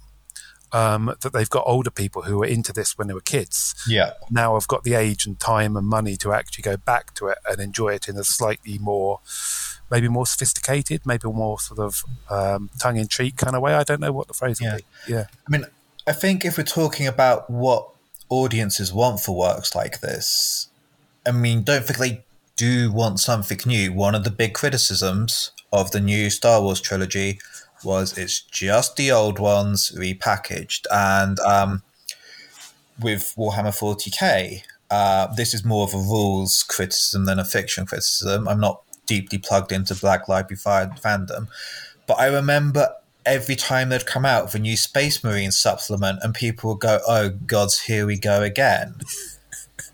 You can't just have things in stasis, to go back to Gormenghast. If something's ossified, people are going to want to see it pushed out. And I think that, to me, seems to be one of the interesting balances in doing that sort of fleshing out a universe. But you have to refresh things enough, but not too much. I guess. Same but different. I was about to say the same but different. Yeah, there's, and that's a very hard thing to deliver, I think.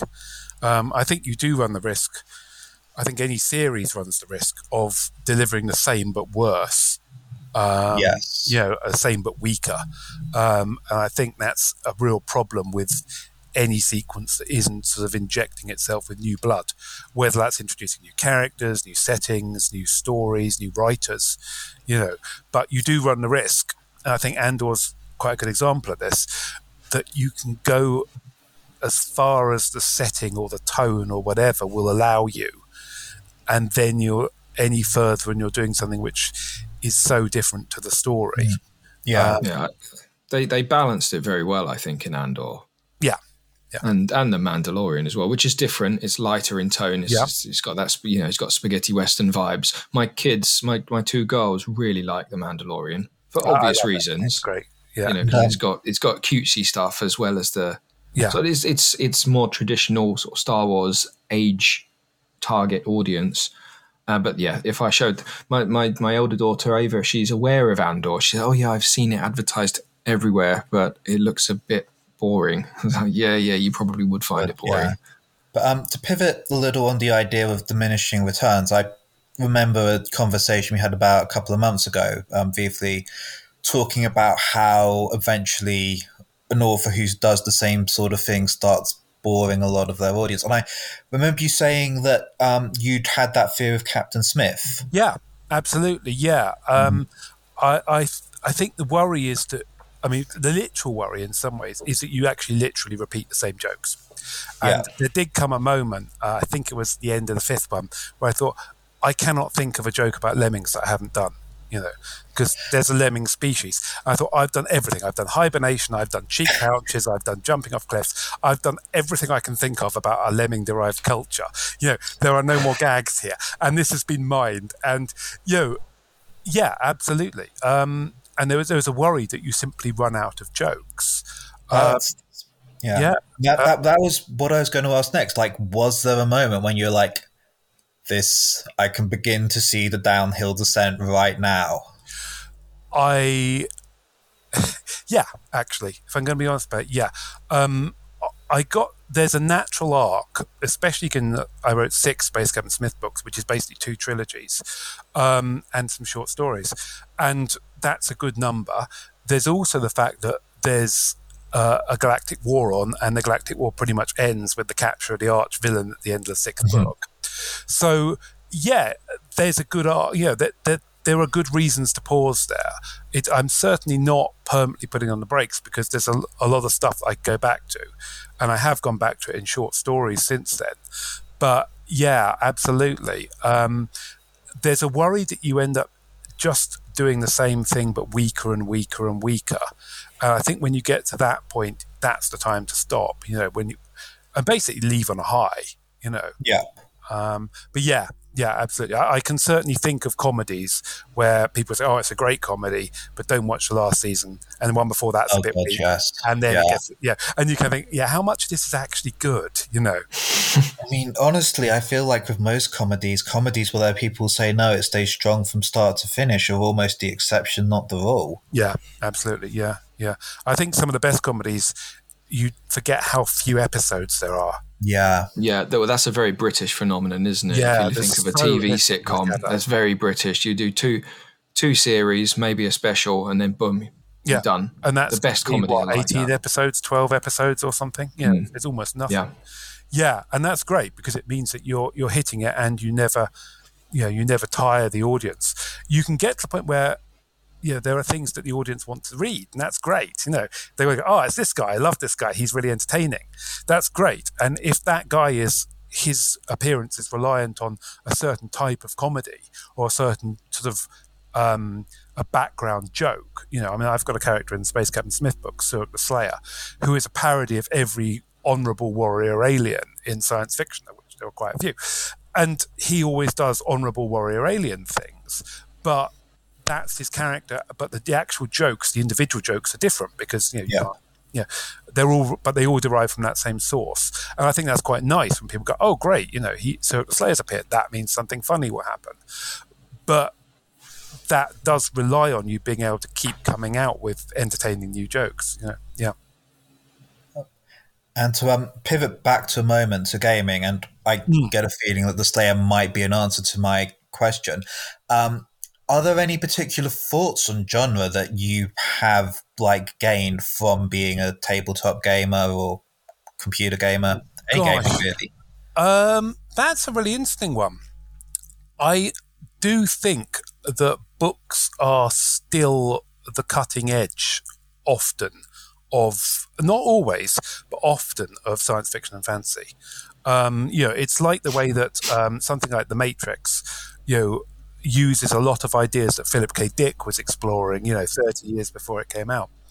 And of course, they're different mediums. So, you've got, I think it's interesting that you see something like, I don't know, a game like The Last of Us, which has, to me, that as a reader, I've read stories like that pretty often, and I do think it's very similar to The Road by Cormac McCarthy. Yeah, and I think there are nods to The Road, and you could probably take it all the way back to Day of the Triffids by John Wyndham. Yeah, because apocalypse stories are kind of about the moral decisions that happen when everything falls apart. But it's interesting to see that level of sort of novel level characterization put into a computer game. One interesting thing about the game of The Last of Us is that every so often little symbols appear over characters' heads, which mean an optional conversation can be had, and you don't get anything from the conversation except the characters talking. And they will just be computer game people just standing there and chatting, and it's interesting. But it adds to the character, doesn't it? Yeah, and it's doing something more than killing things. Yeah. It's kind of giving you something which isn't just killing stuff on a screen. I still think that there are definitely things that writing does a lot better and is much better suited for. And I think some of those kind of weird, experimental, cutting-edge things are best done on paper, to be honest. Especially when there's... We've had this conversation on the podcast before about the conflict between publishing as a commercial industry, which has to make money, and this is kind of spinning on the same point about serving up the sort of books that, for example, Black Library wants to put out for its fan base.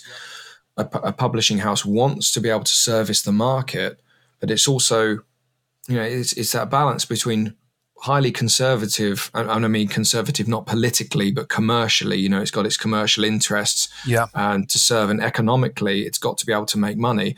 And the artistic stuff, on the other hand, it's got to be able to sort of must generate new ideas. It has to be open to new ideas, and there's a constant balance there.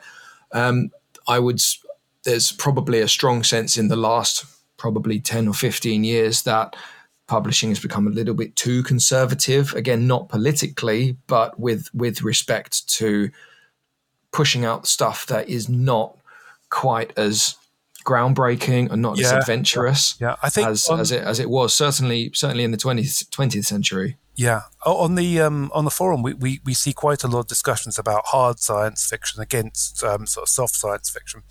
I think I'm increasingly starting to think that the division is between science fiction as sort of literature of ideas and science fiction as a sort of literature of adventure.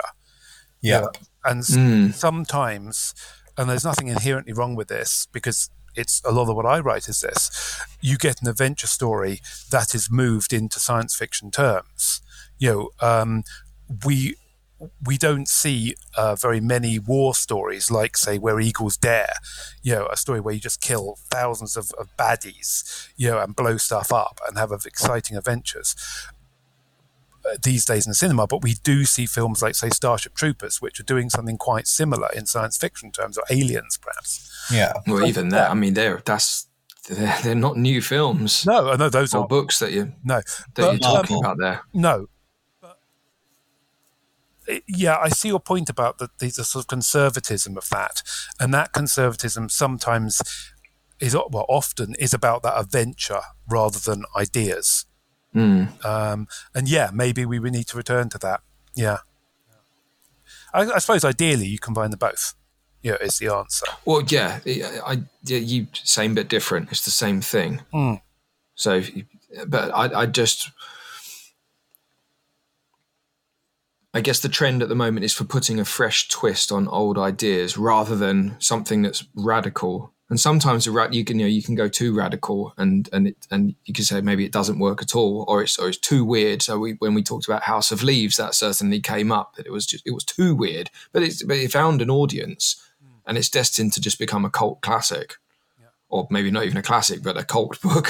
Yeah. Whereas these days there's a lot of very direct retellings. I mean, everything to some degree is a twist on what's happened before. It's about the amount of twist and the amount of distance. Yeah. I mean, take something like the cult film The Warriors, which is actually based on ancient Greek history and literature. Yeah. That is such a big twist that you're pretty much not going to know that unless you're very well educated or have just been on IMDb trivia. But when you see things that are marketed as a retelling of Rapunzel, a retelling of this fairy tale, then you're in a very close level of treading in footsteps. And then you get Star Wars, you get all the Marvel remakes, and it's it's difficult for something that's entirely new, not linked to an existing IP, and is full of new ideas. Yeah. And what constitutes new ideas, I think, changes as well. Maybe, I don't know, 50 years ago or something, that quite sort of hard science fiction idea of new tech was more interesting perhaps than it is now, But then you get something like, the sort of cyberpunk novels, which are crossing science fiction with noir stories. Yeah. Yeah, and that was a very new idea there. And that's yes, there's some tech there, but it's also a style, it's an approach. So it's an atmosphere. Yeah, what constitutes new, I think, changes from time to time. It's that continual search for sort of freshness, which maybe it gets harder and harder. I don't think it's a case of all the good stories being told. I think it's... No, certainly not. I think there must be untold amounts of great stories out there that haven't found an audience yet. Yeah. I just wonder what's the appetite for certainly the big publishing houses to take risks. I really don't in know. a difficult market. I really don't know, but no, actually, we'll work and we've got some publishers coming up in future episodes, so this is something that we'll have to raise with them and see what the state of the market is. So let's move on. In fact, let's move back, because I want to go back to the gaming again. All right. And just wonder how much your experience with gaming, tabletop, how does that influence your writing? I think in a direct way, not much. But I think there's a sort of appeal of science that science fiction fantasy has to me, which is all about moving into a different world. And it's a bit like I was mentioning those Alan Lee pictures earlier, that they're extremely evocative. And it's not just what's being depicted, but how it's being depicted. It's an atmosphere thing. And I can remember maybe when I was, 10, 15 or something, computers starting to get better, and things like the Amiga coming out, which now look very primitive. But back then, I would just sort of gawp at other friends' computers when they were running. I just think, this is absolutely incredible. And you'd see some little man running along the screen, and in the background there were some mountains or a picture of a castle thing. And my brain would always think, well, what's it like on those mountains? What would it be like to go there?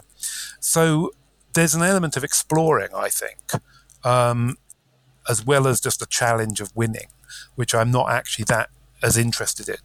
But I think there's an element of exploring that comes from gaming.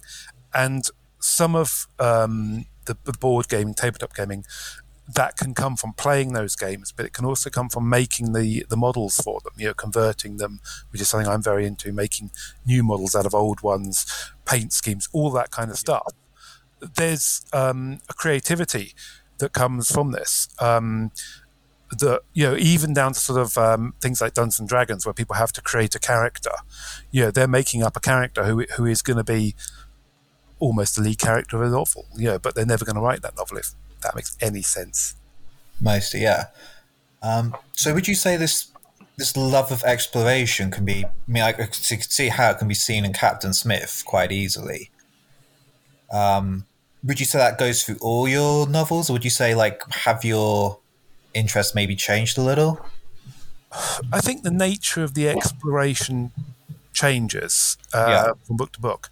I'm very interested. I've always been very interested in sort of crime noir type plots, where you are sort of getting to a truth.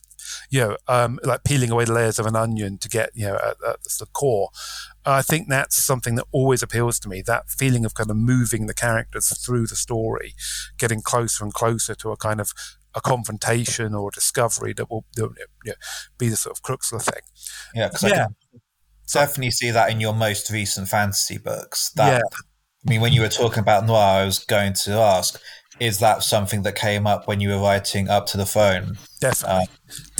Yeah, definitely. There's it's a very strong noir interest there.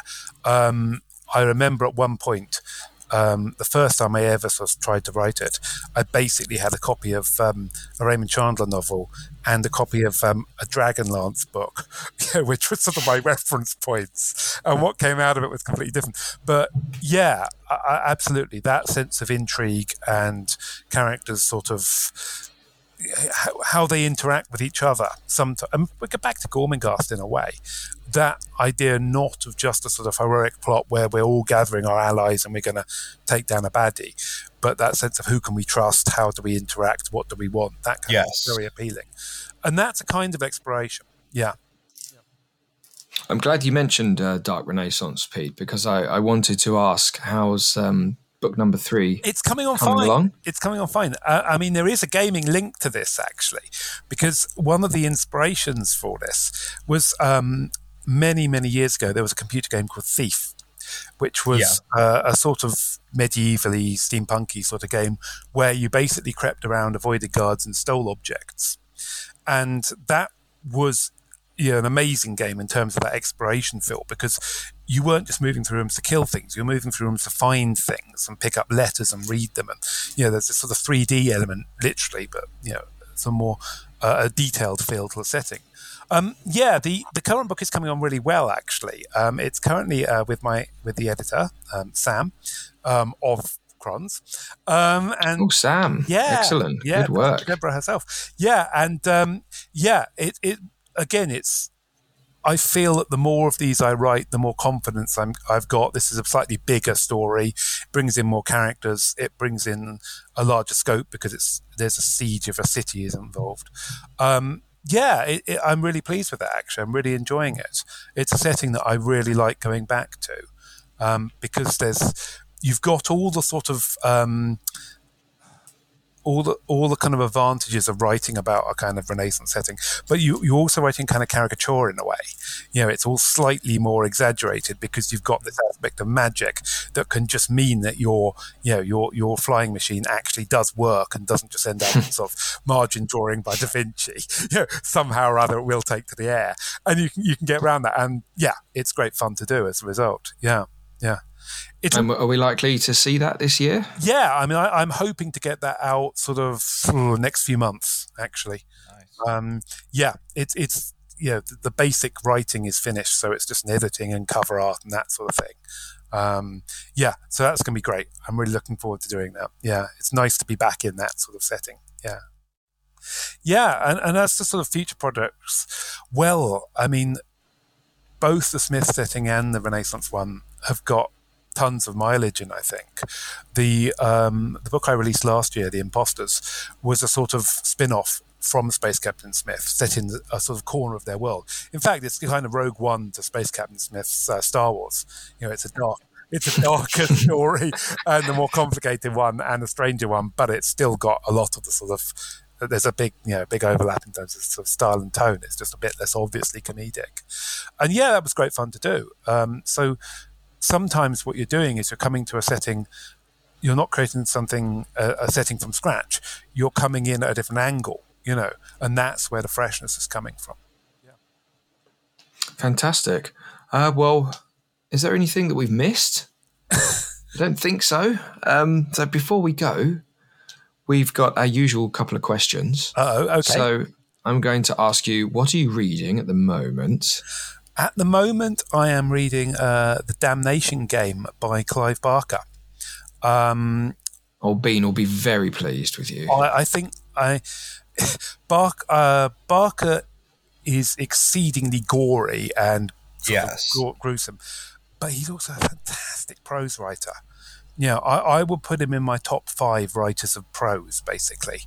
Who are your top 5 writers of prose? Oh, no, you got me there. I can give... okay. I know... Mervyn Peake. Mervyn Peake is probably in there. Raymond Chandler and George Orwell are definitely in there. And as for 5, well, that might change from day to day. But yeah, I mean, there's so many nice turns of phrase that he uses. And he's just got such a good sort of lyrical voice. He manages to write in this kind of poetic sort of way, despite all the horrors he's describing, without becoming purple, without the prose becoming heavy and dead. So I've been reading a couple of crime novels before then, which were okay. And it's such a change to read someone where you genuinely enjoy just reading what they're writing, You could almost sort of read his shopping list and it will be really good, though it might be a bit terrifying. Yeah. Excellent. Well, maybe we'll have you back to talk about some Clive Barker. Bean will be over the moon if that's the case. You never know. Okay, one more question. Okay. So that's what you're reading at the moment. What would you highlight to our listeners as recommended reading? What's Toby Frost's recommended book? Okay. Well, there's this exciting author called Toby Frost that I recommend. You've done your plug. Move on. Yeah, no. Stuff I would really recommend. Gosh. I mean, again, it's those same authors. I love the Raymond Chandler crime books. I find that I can just sort of open them at any page and something interesting will be happening. I'm a big fan of Orwell's essays, which is a bit of an unusual one, but there again the writing is so clear and it's just very, very, very sort of sharp, concise, clear writing and analysis. And I love those. One of my favourite books ever is Count Zero by William Gibson, which I just think it's got one of the best openings I've ever read. It's just brilliant. So yeah, there's a few. Gosh, what else would I recommend? Epic fantasy. I recently read Tad Williams's Memory, Sorrow and Thorn books. Those are interesting. I think they're really good. I think they're also quite wordy. He could be trimmed down a bit, but I think those are very good. Gosh, other books. You've given us a few, isn't it? Yeah, you've given us a whole library. Yeah, the Earl of Sepulchrave would take a fair while to get through all that, so that's plenty. Yeah, that's not bad. Good stuff. Yeah, that's a start. Yeah. All right, Toby, it's been fantastic talking to you. It's been really loads enjoyable. of fun. Really enjoyed it. Yeah, it's been great. Yeah, it's been fantastic. Pete, got anything more that we've missed? Nothing at all. There we go. Okay, well, thanks so much for joining us again, Toby. It's been great fun. And, maybe in the future we'll have you back and we'll talk about something, whether it's Clive Barker or something else. Until then, see you next time. Thanks.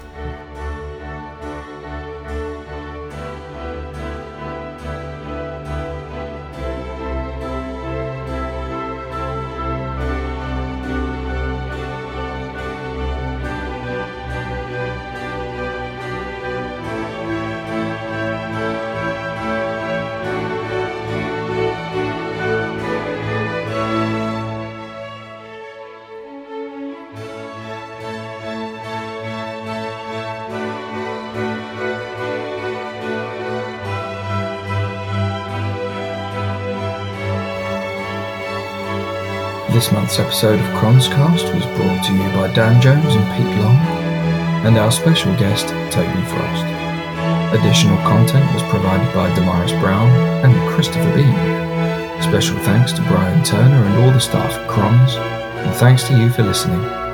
Join us next month when our special guest will be the acclaimed fantasy author and winner of the British Fantasy Award, R.J. Barker. We'll be rabbiting on about one of the all-time great pieces of fantasy literature, Watership Down.